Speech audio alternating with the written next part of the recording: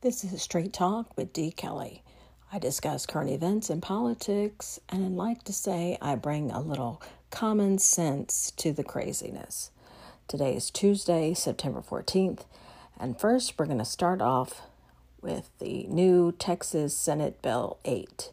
It's the abortion law that bans abortion after an ultrasound detects a fetal heartbeat, which usually occurs around 6 weeks. That's why you hear about 6 weeks when they're talking about the Texas bill.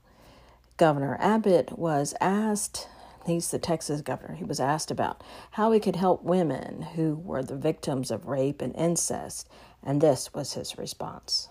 Let's make something very clear. Rape is a crime, and Texas will work tirelessly to make sure that we eliminate all rapists from the streets of Texas by aggressively going out and arresting them and prosecuting them and getting them off the streets. I really don't know how he's going to do that, but we'll see if he has any success in just eliminating all rapists from the state of Texas. And this is how the Justice Department is answering Texas. The Justice Department is suing the state of Texas because they claim that the Texas law, 1, denies the right of citizens to seek an abortion, 2, denies the government the right to enforce the law, and 3, blocks the federal government or the federal right to health care. So I believe that the abortion laws have been in place for 50 years, and now we're trying to send it back to before Roe v. Wade in 1973. The strange thing about this bill is that they're asking normal citizens to take other citizens to civil court and be able to sue them for $10,000. And that's nothing to sneeze at. I mean, these are people that could have nothing to do with each other. They were not harmed in any way, and they did not suffer any loss. Usually you go to civil court if you suffered some kind of loss and you want to be paid back for that loss. Now, the whole premise of civil court is you have two parties, one person that was harmed and the other person that they will claim did the harming to the other person. So there's some sort of relationship usually between these two people, and the fact that one person did some type of damage and the other person needs compensation. This is litigants, and they usually are connected in some kind of way. It's really weird that a civil court would ask to get involved with something like this. It really doesn't even sound to be constitutional, really. I'm not a lawyer, but I'm just saying it doesn't seem like it would be right in any way. We turn now to vaccination and coronavirus.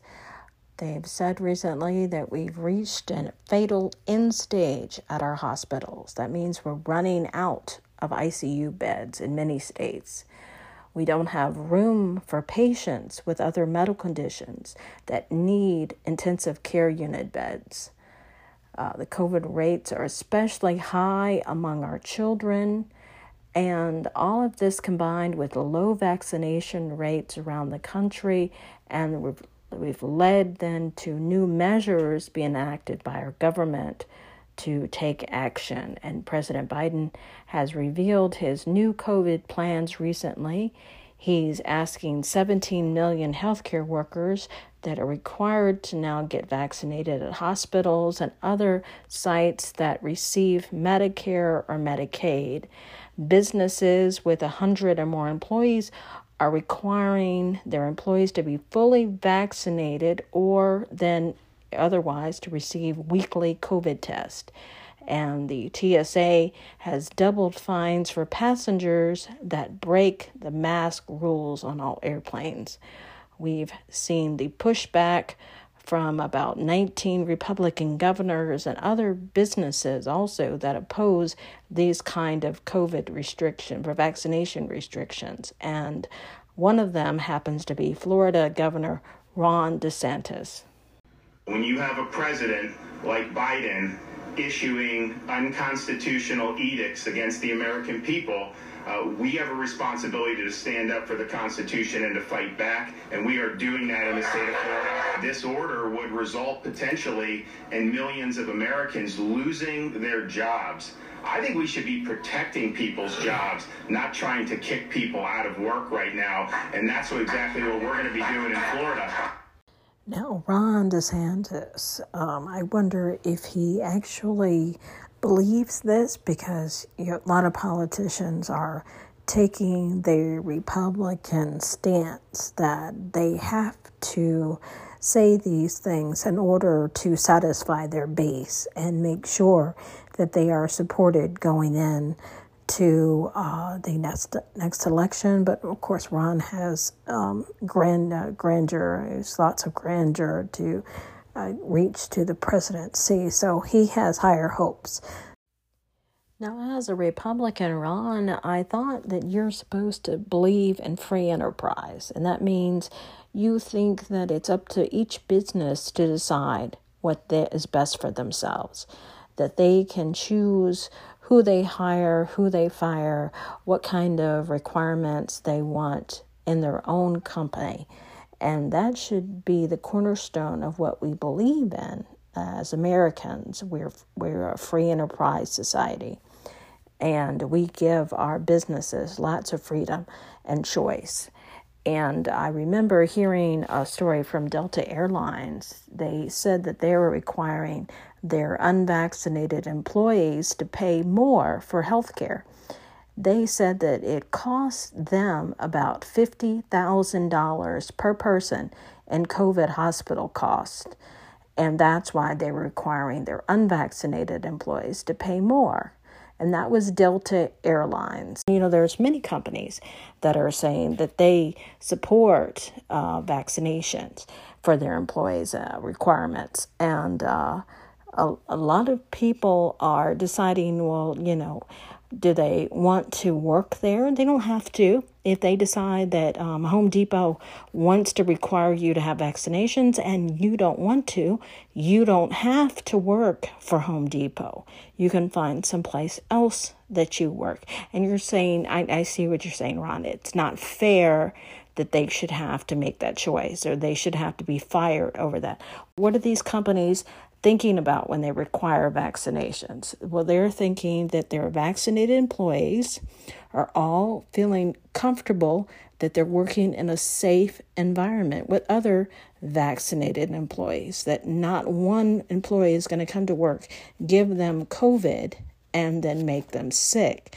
So they have to go home and quarantine for 2 weeks, because nobody likes having to quarantine and not work for 2 weeks either, Ron. Now, let's take a look at it from the other side. Like, if I'm thinking about if I were a company, what would go through my mind? As an employer, I would feel good that I have a strong, healthy workforce under my belt, that I would be paying lower insurance costs for health care for my employees. It would also be a healthy environment for any customers coming into what is maybe our store or our restaurant, that we provide a safe environment for people, and they don't have to be worried about catching COVID, because we're getting more and more variants out there. We're getting more and more serious. It's becoming more deadly. And the more and more this virus mutates, the more dangerous it's going to become. Now, I don't want you to be shocked right now, but I'm going to play you just a little something.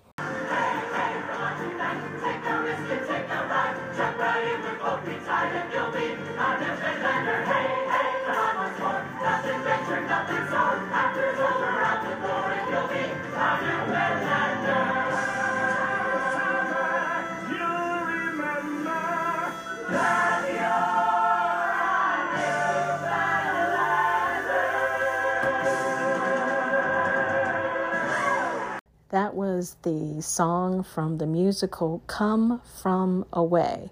It's a play that was written about the true story when 6,700 passengers were forced to land on 9/11 in Gander, Newfoundland. It's a heartwarming story, and I just happened to run across it last weekend when I was thinking about 9/11 and the 20th anniversary. And if that didn't warm your heart, and if you hadn't seen it yet, you need to. But I'll also leave you with the words of former President George Bush and his touching speech from Pennsylvania last Saturday. And I thought it was great, and I thought we should hear it again. It's just a part, not the whole thing. And we have seen growing evidence that the dangers to our country can come not only across borders, but from violence that gathers within. There is little cultural overlap between violent extremists abroad and violent extremists at home. But in their disdain for pluralism, in their disregard for human life, in their determination to defile national symbols, they are children of the same foul spirit, and it is our continuing duty to confront them. That was former President George Bush talking about the threat of domestic as well as foreign terrorists. And they have said that there are terrorists right here in the United States that attack our capital, that attack people, that attack each other, that we have violence from within. And it's bad enough that we have to protect ourselves against foreign terrorists in other countries, but we also have to be worried about terrorists within our own borders, within the United States. The people you live next door to that seem all nice and kind and private and wonderful people, but really they could be terrorists that are planning plots, that are going to go in public places and create violence and take bombs to people and blow up things and attack us. This is bad enough. This has become bad enough, and we need to do better. I heard somebody said that they don't trust the government anymore. And this is what's becoming a problem. We have Americans not trusting our government, not trusting people are going to do the right thing. And that is causing problems. And that is what's causing people to turn against each other rather than unite. So that's what George Bush was implying, that we need to take a look around, and we need to think about the kind of person that we are as Americans. Are we going to support each other? And it goes back to what I was saying just last week. We need to be Americans first. And how ironic that George Bush decided to talk about that on 9/11 from Pennsylvania, that he wanted to emphasize those things to us, and that it's the same thing. A lot of news organizations played this speech, and especially that part of the speech, because it's defining of this time that we're in right now. It's bad enough we have to fight a virus that we cannot see, that is in the air, and it's spread between people, and we have to fight so many enemies. Why does the enemy come from within? Why does it live next to you? And that's what we need to think about. And I hope you will agree. We need to be one, and we need to get united again, the same way we were right after 9/11. We were one country. We were supportive of each other, and we were trying to stand tall once again. And we can do that again. We just have to remember who we are. Now, if you have an opinion and you'd like to voice it to me, you can leave me a voicemail at anchor.fm/dkelly/message. Or you can tweet me at dkelly22. That's DEKELLY22.